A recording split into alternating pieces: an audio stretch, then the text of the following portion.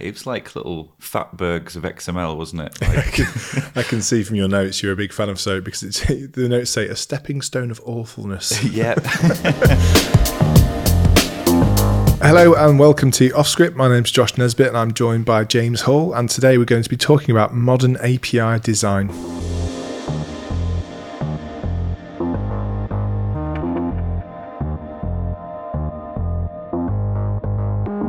Cool. So today we're going to be talking about API design. Yeah, so I guess it probably makes sense to start with what is an API? An API is an application programming interface, and it's basically like the glue between different applications. Yeah. It's the way that you talk to another application, and the publicly exposed documentation, and Yeah, I think it'll be good during this kind of chat to define what an API is and isn't. I think it's often slung around as a kind of term for many things. So I guess it's good to define what an API is and kind of how they came about, I guess. Yeah, well, they're not new things. No. So they've been around since the 60s in a certain sense. So you could always call different bits of functionality without knowing the actual underlying implementation. Yeah. So you'd have a function name and you pass some stuff into it. And that was kind of like the early API sort of work that went on. But yeah, people have been doing that for a long time. So you'd have syscalls that would do certain stuff with the screen or the printer or whatever else, talk to a serial port, and they started out pretty basic. Yeah. And then we sort of move over into the 70s and 80s, and you're starting to get these remote procedure calls. So it's where you have connected computers, so over a network, and you can call bits of code as if they were part of your code base. Yeah. So you basically just call a function, pass some parameters into it, and you don't have to worry about it being over the internet. Yeah. It just works, which kind of caused a lot of problems. Because people would then start using the same tech for local calls, RPC calls. So you'd end up not really knowing where the security boundaries were. And the old school internet is all like gentlemen's agreements, like we trust that there aren't any bad actors, and like the whole way DNS works is insane. But it's all very much like, everyone's a good guy on the internet, or girl, sorry. And Microsoft really gave RPC a bad name by just wanging everything in there, and people just went to town on it. It's a real shame, because if you think about the developer experience for RPC, actually it's quite nice. You know, there's very low overhead to calling remote services versus local. But as you said, the opaqueness of not knowing what's going on behind the scenes is quite tricky. Yeah. So then people started thinking a little bit more. Well, there was Corba, COM, DCOM, all those kind of things that for distributed calls. But it was really hard to get good interoperability. You had to have similar programming languages on each side, like the caller and the callee would both be written in C or Java or whatever. And it was really hard to get sort of good interoperability. So a load of smart people got together and they invented the world's most awful thing, which was SOAP. And if you're not familiar with SOAP, this was a real good go at making something they thought would be good. So you'd have a beautiful XML definition of what your API is, and then you'd have these big fat payloads with all sorts of extra fluff that you didn't need. And you would really struggle doing this bare. You'd have to have some sort of awful SOAP library to interact with it, and then no one would be fully compliant. And it was just an absolute nightmare. I don't know if you've ever worked with SOAP in the past. Yeah, it's an interesting idea, I was going to say, because what they did is they abstracted a lot of the dangerous parts into definitions of things, into pure kind of syntax that wasn't able to execute without the kind of wider system, which in itself is quite a sensible idea in terms of trying to remove people doing nasty things. But what that meant is you had a really verbose document for everything you were trying to do. Yeah. And because it threw away anything to do with the internet. It threw away all the good stuff like cache headers and anything that was good, and just made these big fat blobs of. It was like little fatbergs of XML, wasn't it? Like, I can see from your notes you're a big fan of SOAP because the notes say a stepping stone of awfulness. Yeah, but I think a lot of the time to make something good, you have to make something truly bad. I think so. I mean, I think if you're looking positively on it, it was an evolution of a more dangerous time, and it kind of helped pave the way for a lot of things in the future. So I think often you have to do things wrong to figure out how to do them right? Yeah, so it was heading the right direction. It was packets of information traveling across the internet. It was separate from the programming language. It was abstracted away, and you could serialize and deserialize it in any language, which is on the right tracks. Yeah. But XML is verbose by nature, I guess, in that sense. So. Yeah, and then the RESTful API started to sort of emerge. But before it was called RESTful, it was just people going, "I don't really like SOAP, but should we just expose this XML document?" And then people invented stuff like RSS, which was just a simple XML format. Yep. And people going, actually, it's not too bad. And people started to go, well, we could actually use the HTTP verbs on top of this. So get and put and post and actually make them mean different things. Yeah. And we were getting there. And then suddenly JSON happened. Yeah. Because people were like, XML's pretty cool. And then it was Crockford, wasn't it? Came up with the idea of a subset of JavaScript, which is just, Yeah, JavaScript object notation, isn't it? Yeah. So, I guess he was sick of XML and wanted a more kind of native language to communicate, not language, I guess, format. Yeah. Kind of language. Like a markup language, I guess, yeah. And the cool thing was, it was all at this exciting time where we were all like getting to grips with XML HTTP request or AJAX. And we were getting very excited about loading in data into pages without reloading the whole page. And JSON just sort of fit the mold. Yeah. And then I think sort of REST, public API started sort of launching around sort of 2005, like as proper, this is a nice API. So the Google Maps API was a biggie. Yeah. And then Yahoo came up with their Pipes product. Yes, I remember. Where you could sort of it had a cool thing where you could actually drag and draw little pipes to join things together. It was quite cool. It's kind of like an early IFT kind of style thing, I guess, in terms of how you connected stuff. Take an RSS feed, do some stuff to it. Yeah, it was cool. Bring it out as JSON. The thing I liked about JSON is obviously if you were writing JavaScript anyway, you already knew it. So that was quite nice. Yeah, and you just paste it into your console. Yeah. Well, at the time it was Firebug. Yes. They didn't have a built-in console in your browser. Yeah. REST was RESTful interfaces and everything were kind of my primary interface with APIs at that time. Most of the things that I was working with REST, Rails added loads of REST support quite early on in the days of Rails. So it became the way to build APIs for me, which was great because it's quite quick to get things moving.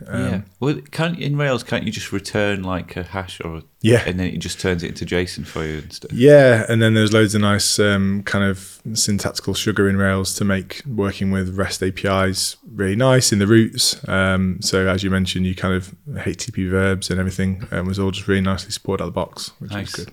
And then people just blindly returning the whole active record with the secret fields on. That's the one. Here's your hash password. Knock yourself out. Yeah, exactly. We've all been there.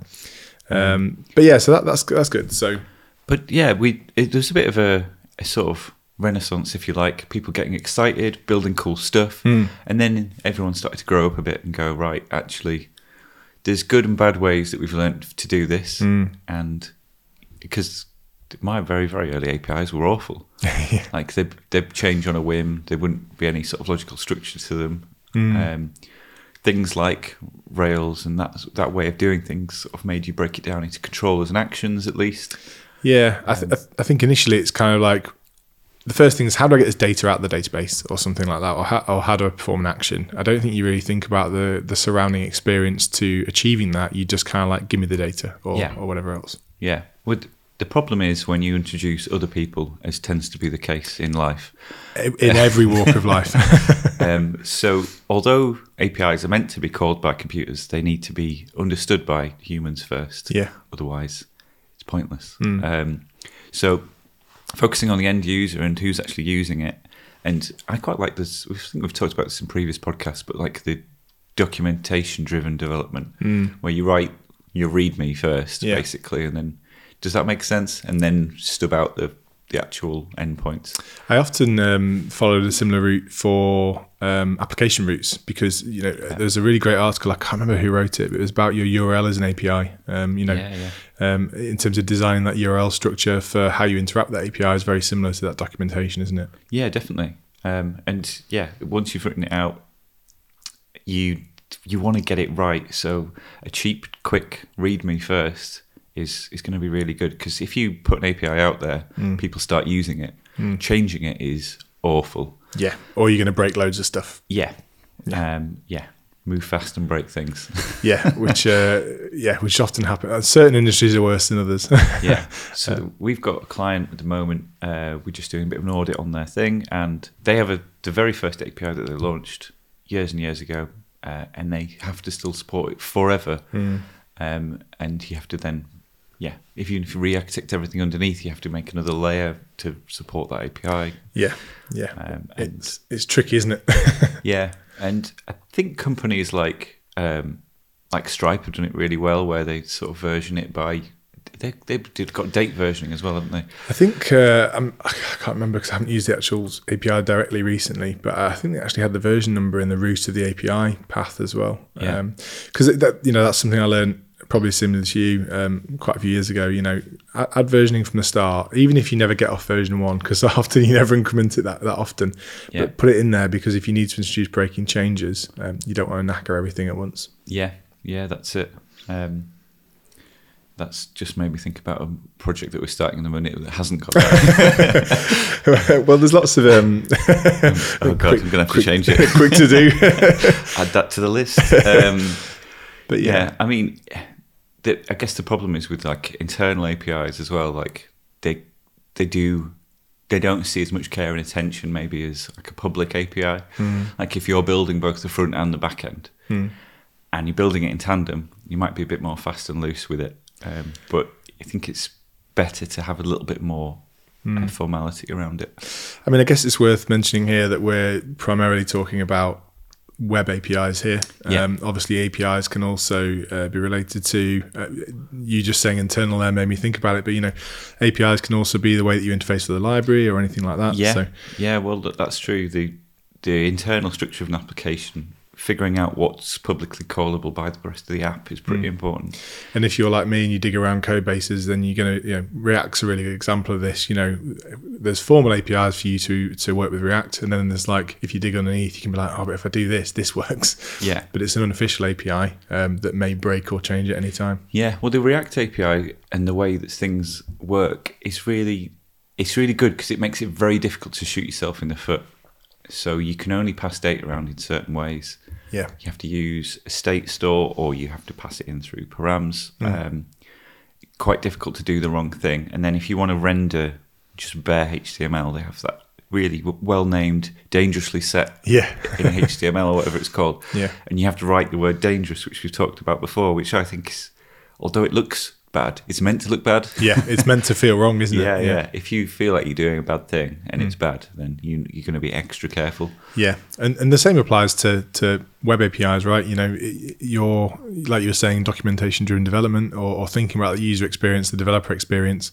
If you make it really easy to do something right, then that'll be the way that is adopted. If you make it really difficult, people probably find really creative and interesting ways to use your APIs to get what they need. Yeah, absolutely. So moving on to Slack. So they launched a hugely successful developer platform. Everyone was building their own apps on top of it. Yeah. But the very first version that they released was it's basically the API that they'd built for themselves. Oh, right. Because they were originally an agency built the app in PHP, MySQL, and they used something for their messaging in some Java thing. Yeah, I remember. Yeah.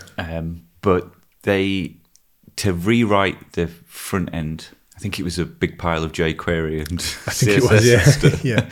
which is how you would quickly build a thing at that time. Yeah. Absolutely. And they were like, we're going to have to untangle all this. So they built a really quick API for themselves. And they were like, actually, we could expose some of this to third parties. Yeah. But then there was no like permissions or anything. So if you are an installed app, you get everything. Yeah. You can see in the channels and stuff. So, yeah. So they had a bit of a hard time sort of re-architecting that and moving everyone away from it. Whereas GitHub API, they started off with the nice REST APIs. Yeah. And at the time, they were like, this is really lovely. But then they just kept adding more and more fields and more stuff. And these payloads just kept getting bigger and bigger and bigger. And when they started to rethink their external third-party API, they were like, they don't need all this data.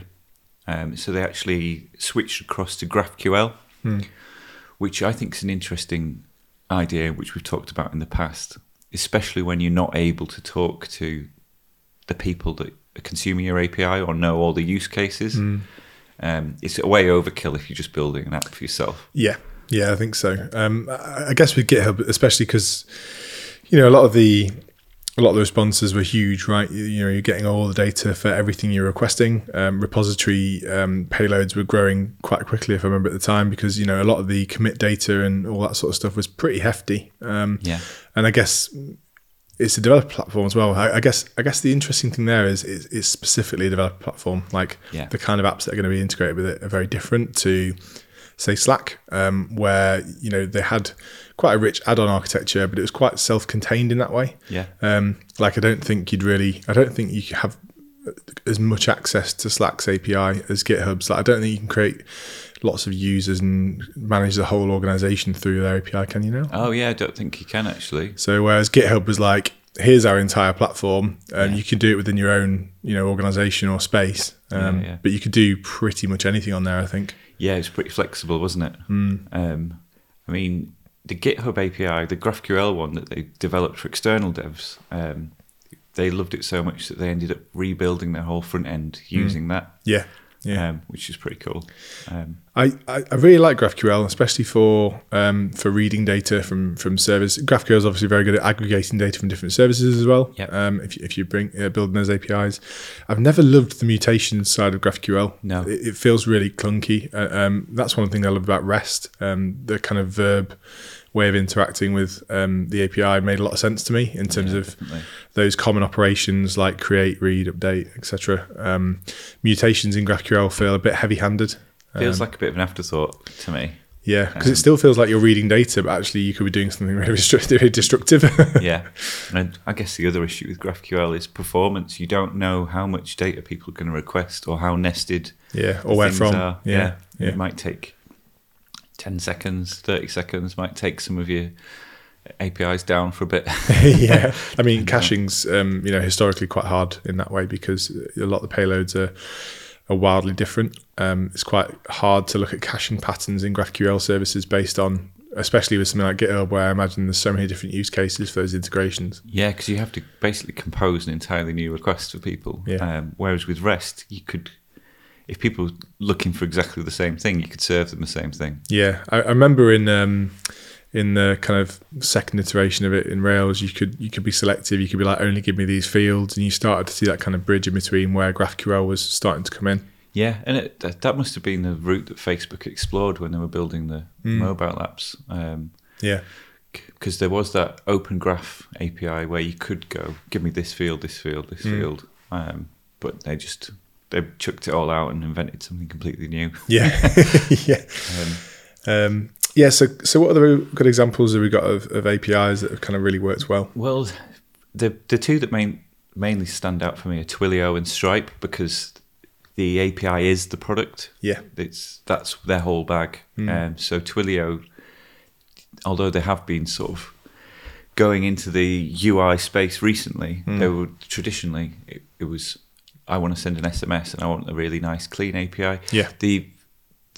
It's kind of a breath of fresh air, both those products, because I don't know if you've worked with any sort of lesser known payment gateways, but they're always awful. Yeah, I've got the burns from Braintree.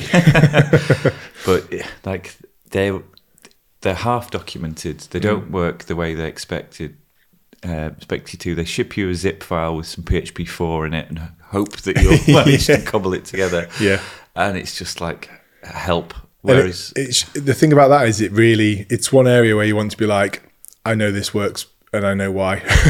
Whereas some of it was very much like the abstraction wasn't there for you achieving the task you came to achieve. It was kind of like, well, you've got to do the authorization and do this and that and say the card detail and whatever. It's a bit clunky, wasn't it? Well, and then worse news came when 3D Secure came along and everyone had to patch that into it. Yeah. So Stripe was really one of the first things that I saw and thought, fucking hell, these guys have got it right. Not only was the marketing site beautiful, but it didn't hide the techie stuff either. Yeah. You were a click away from right into it. This is how it works. This is the nitty gritty. Yeah. Before you don't have to sign up. Like some people hide their dev docs, and that means, by the way, that their product is awful. Yeah. So, but Stripe were like, no, we're proud of it. You come have a look. Yeah, if there's a call us to get a demo page, you've got a problem then. Yeah. We by call 3, we'll set you up with an account where you can log in, and then you can peek under the hood. Yeah, we'll send you a PDF with the docs in it. Yeah. And hopefully by then you're too invested to back out. Yeah. I mean, Twilio was amazing. Both Stripe and Twilio simplified quite a complicated industry at the time. So telecommunications, in terms of any sort of APIs, was an absolute shit show. Yeah, SMS APIs were awful, but most of them were flaky as hell because people were using it to send out spam. Yeah. Notably, some good ones. One in Leeds, AQL's API was pretty good. Yeah. But yeah, everyone else's, it's like upload this CSV in this weird format and then we might send them out. No one wants to integrate with that legacy hardware either. Like some of it's really fiddly. Yeah. But yeah, Stripe, it's interesting recently. They've gone the other way where now there's loads of no-code options for Stripe. Yeah. So they've gone the other way where they've really got developer confidence through that initial product. Yeah. And now the devs are like, yeah, but the no-code's really good and easy. Yeah. I've seen a few startups recently where you press a button and you direct it to a Stripe hosted page. They don't even bother putting a logo in it or anything. And it's like, I don't mind because it works and it's really nice. Well, also, I think Stripe is synonymous to a kind of trust as well. Yeah. They've done a really good job with building that brand. Developers are quite hard to convince a lot of the time. So the fact that you've got devs on board selling this product into companies is powerful. Absolutely. And the rates are negotiable if you've got enough volume as well. I know a lot of people are like, oh, it's really expensive. It's not too bad. It's not. You just need to, if you're spending a lot of money through Stripe, you need a good account exec or something like definitely. That to look after you. But yeah, so Twilio and Stripe, fantastic examples of APIs there. And then there's loads of other stuff that loads of patterns that we were doing that didn't have names yet. And one of those was webhooks. Yeah. We were calling them callbacks and stuff. Like I remember early PayPal integrations. I shudder to think how awful those were. But you'd redirect the user to a nicely branded I say nicely branded. PayPal looked like ass to begin with, didn't it? PayPal page. Put your deets in, and then to verify, they would send something to this other URL later to check stuff. I mean, that was sort of like early webhook, but then it sort of became a bit more standardized. People were like, well, actually, you need to sign it because it could just be from anyone, and it's all got a bit more standardized now, hasn't it? Yeah, that which is welcomed because I remember a lot of the early. There's loads of really interesting times with webhooks as well. I used to build a lot of them on Heroku until Heroku became awful. But the problem with that is that if they're unauthorized, unauthenticated, you've got bots just crawling all these webhooks. So there's very much a need to wrap authorization and authentication around them pretty quickly. Yeah, definitely. Some of the challenges we have with webhooks is local environments. And I think the best sort of get out of jail free card for me is ngrok. Yeah. Get an ngrok thing. I don't know if you've not used it before, go get it now. But you can basically make a public-facing URL for your local environment. Yeah, which sounds terrifying, but it's not too bad.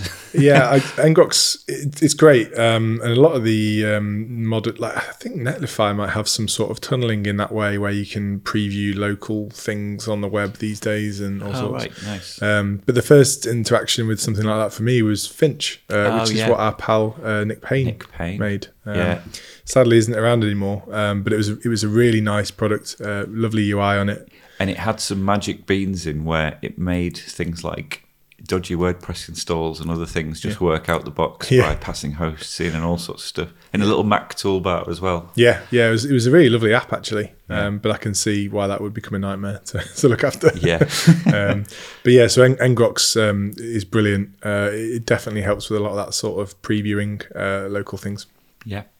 And then, before WebSockets sort of came about, we were doing some pretty awful hacks with like basically long-running HTTP requests, and you sort of flushing the data. Yeah.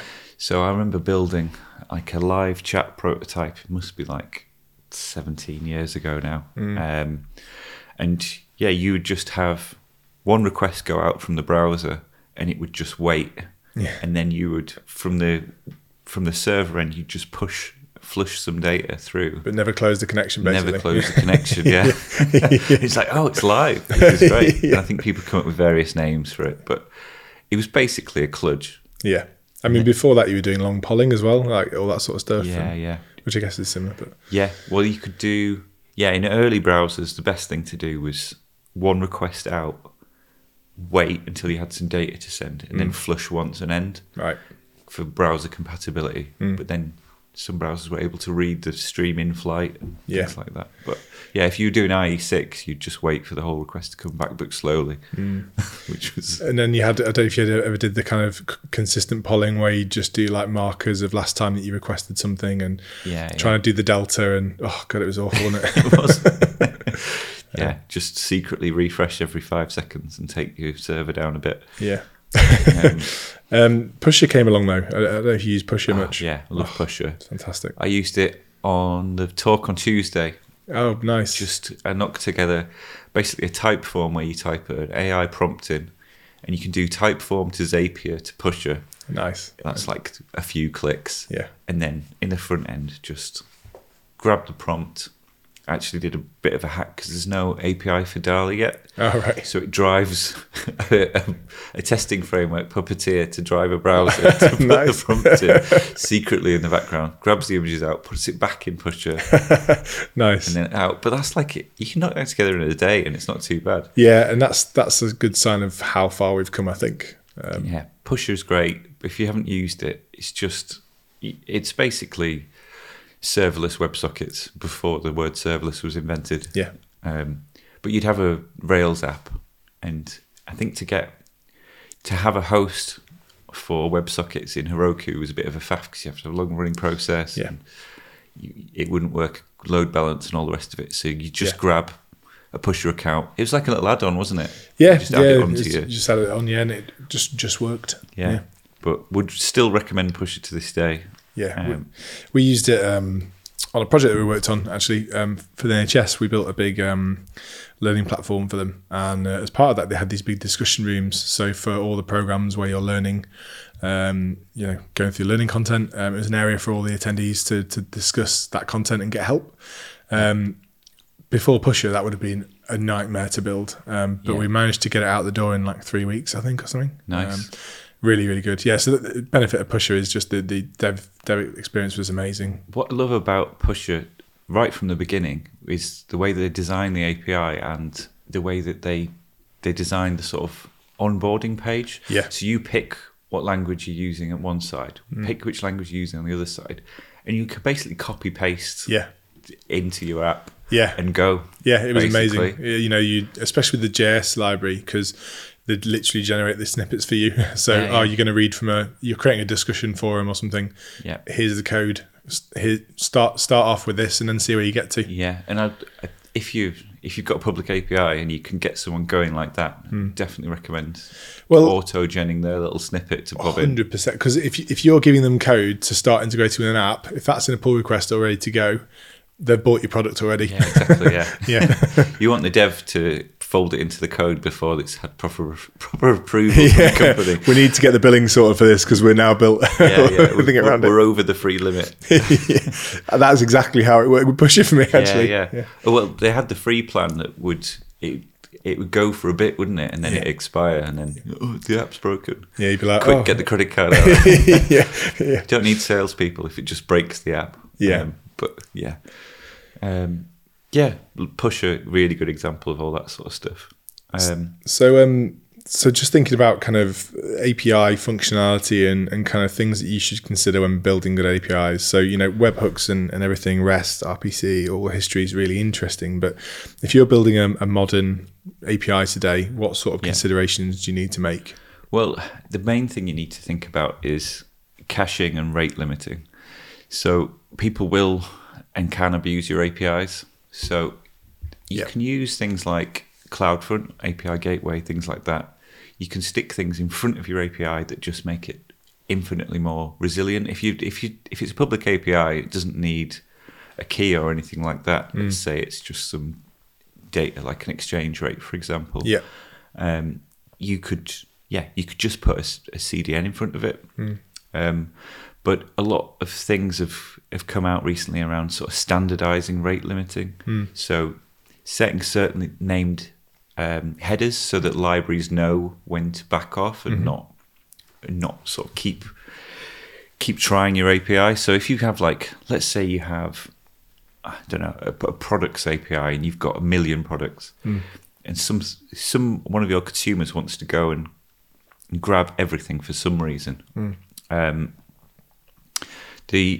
The nice use of a rate limiting header means that the library will just chunk through at the speed that you want it to. So you can plan for all the capacity that you'll need. Yeah, because a good example of that is if you're paging through loads and loads of records, it could seem quite DDoSy, I guess. Yeah, definitely. It's interesting that because in the early days with rate limiting, certainly from my experience, you'd use something like Redis maybe as like a API hit cache or something like that. Yeah, definitely.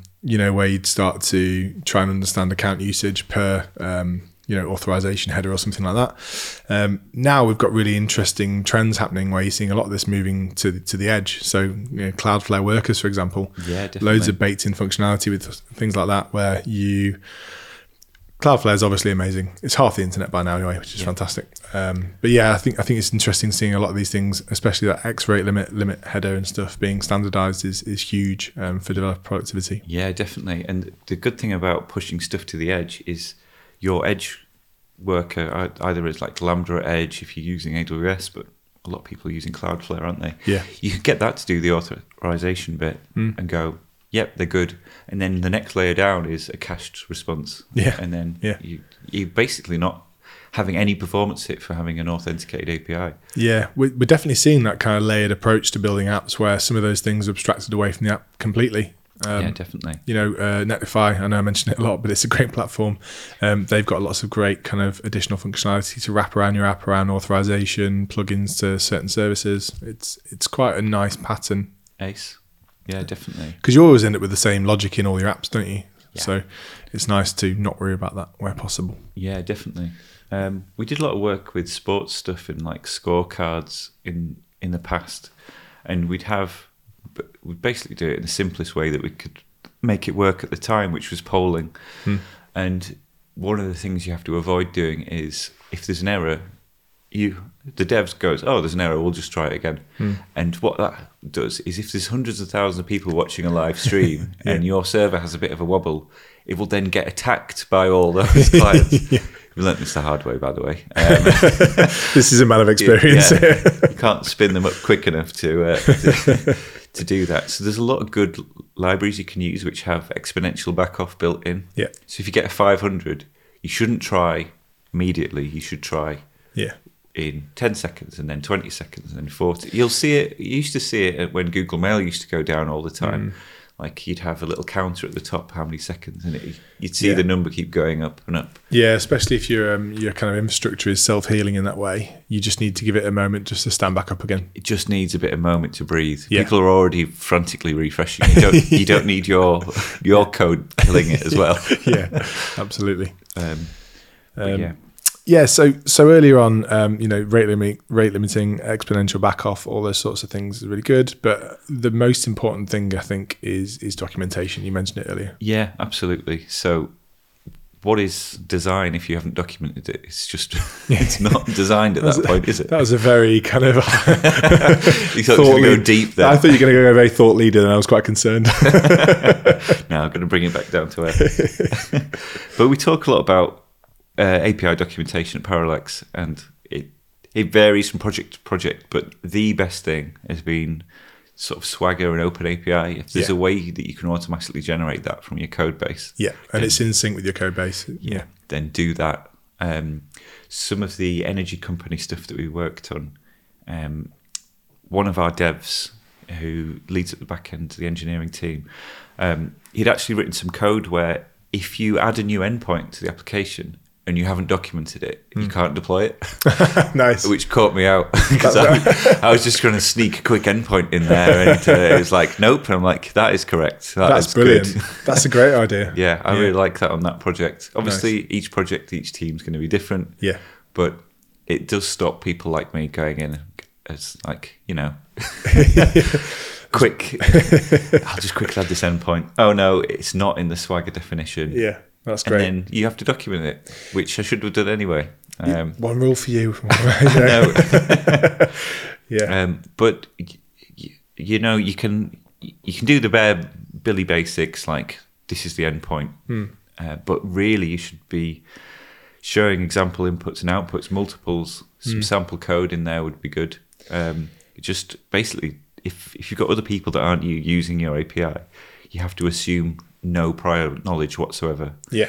They don't know how your code base works. They shouldn't have to. No, sometimes you don't even know how your code base works. Well, exactly. So, if these endpoints need calling in some magic order, you've probably done something wrong. Which you'd often find in a really dodgy API. Yeah.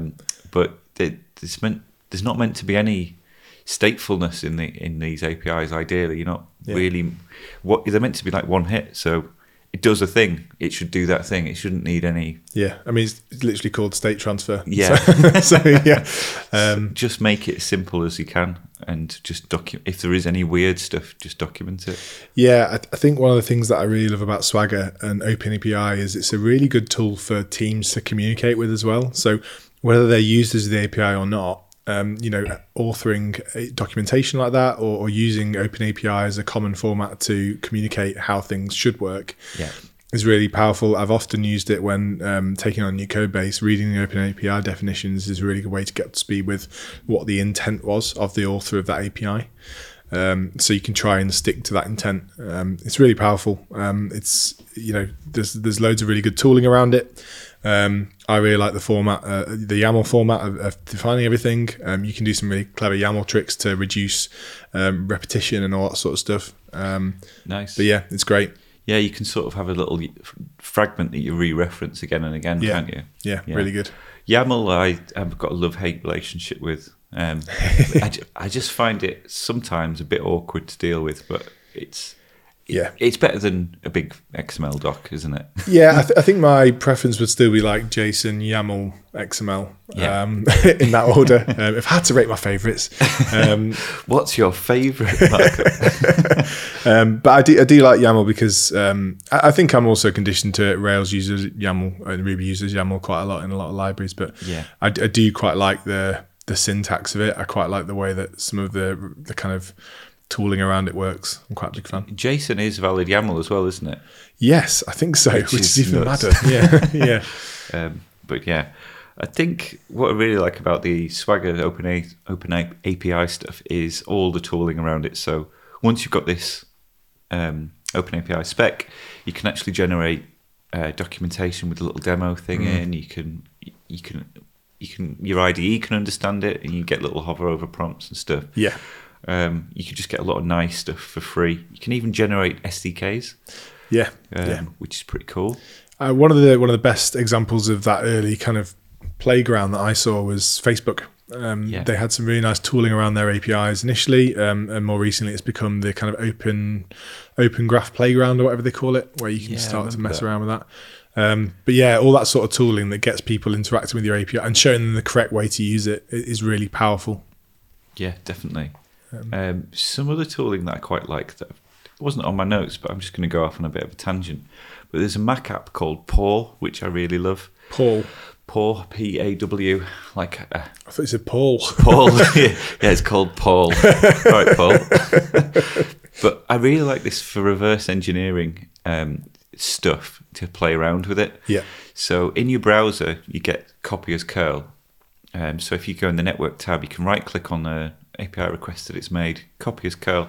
You can paste into Paw, Right. and it'll fan it all out into nice little tabs. It's like beautifully designed. Oh, nice. Mac app. I think one of the speakers that was at Alder Hayes are working for the company that makes it. Oh, really? Well, I can't remember what her I'm name gonna have was. to look into that. But anyway, you can tap into the body, the auth, the options, headers, Nice. play around with it. You got a little request response thing, and you can build up your own documentation. Oh, cool. And then you can export it as C#, Ruby, JavaScript, and it'll just make you a little code snippet. That's really cool. With all the variables in. So it's like I don't know if you've used Postman for Mac. It's like that, but on crack, basically. Yeah, it's the main advantage of this is that it's really good at taking in stuff that you've imported and chucking it out in different formats. Nice. But I think Postman's only recently added that, and it's never been quite as robust for me, but I don't know, maybe it is now. It was always just a kind of API request creation tool, wasn't it, or things like that. Not to discredit it, but yeah, I think it sounds like Paw's something worth looking at. Yeah, definitely. And then you can export it as Swagger and stuff if you want. Great. But you're not really design. I would design an API in Paw. I haven't really thought about it. I tend to just use it for tinkering with stuff. Yeah. And a lot of the time I'm debugging something or I'm coming into something fresh and something weird's happening. And I just want to play around with the request. Yeah, that's. I think it's quite a fun way to start to discover things as well. It's a good exploration mechanism as well. Yeah, definitely. And it's good if the API tells you that you're trying to play with it wrong. Like if something's not working, it's good to get that kind of hint from the API. Yeah, sometimes you just get a 500 with nothing in it. Yeah. Or worse, a 200 with an error in it. Yep. Because then the code you're calling it from, can't use your try-catch stuff. Yeah. That's another thing about API design. Your status codes need to be good. Yeah, they're hugely important. Spending time making sure you're returning the correct codes with some useful error messages, or particularly one thing that people get wrong quite a lot is if it's a JSON API, for example, not providing enough data in the error response for you to actually do something sensible with it. Yeah, definitely. Something that Laravel does out the box, which I hate, is you've got an API, and sometimes if you don't pass in certain stuff, it won't give you the right error message. Like if you don't put content type application JSON, it won't give you JSON. It won't give you anything. It's like, why do you do that? Maybe they fixed it in the latest release, but yeah. Is that because it's like hitting the middleware before it even gets to the controller action or something like that? Or? It must be, yeah. But yeah, just better default errors out the box would be good. Yeah. Well, as you're saying about that rate limiting, if you're not giving developers, users of the API, hints on what's going on, people are just going to keep using it incorrectly, or in the rate limit example, just hammering your API and probably taking more services down possibly. Yeah, definitely. Oh, there's another API that I hate. I won't name them, but they return a 201 and they have assigned a special meaning to that rather than putting it in the payload. Oh, wow. And it's something that you could easily miss. But it's a difference between one entirely different workflow and another. Oh, right. And it's a payment gateway, and I hate it. Okay. I'm sorry if you're listening.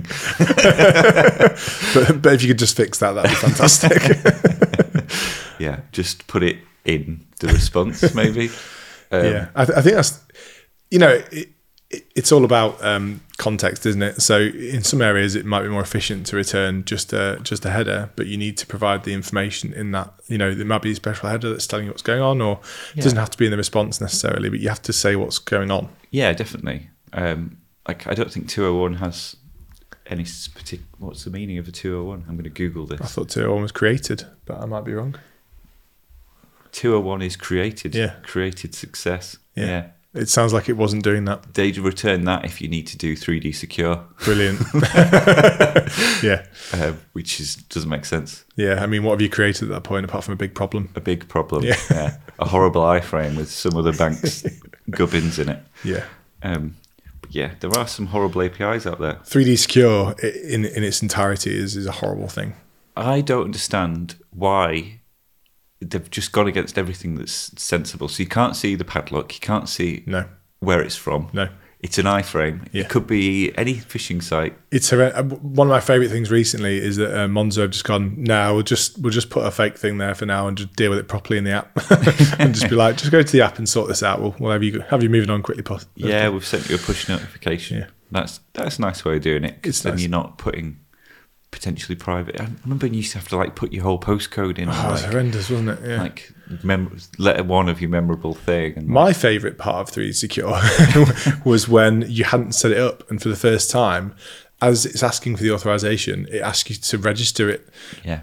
How is that secure? And you've got a little mini registration form inside, and you're on mobile, and you're trying to buy something that you don't want to buy anymore. Like, I hate everything. just end. Abort the whole process. Yeah.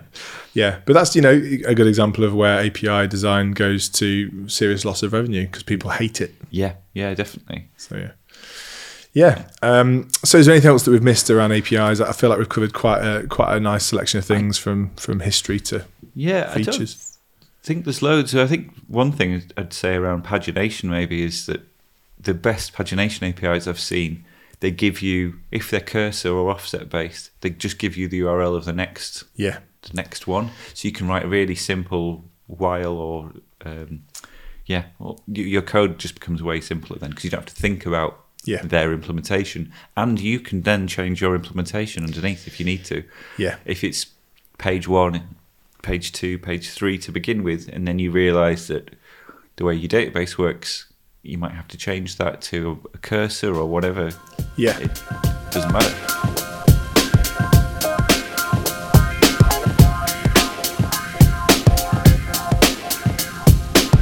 Cool, thanks Josh. That was a good chat around API design. Thanks for joining us on Off Script. Don't forget to hit subscribe.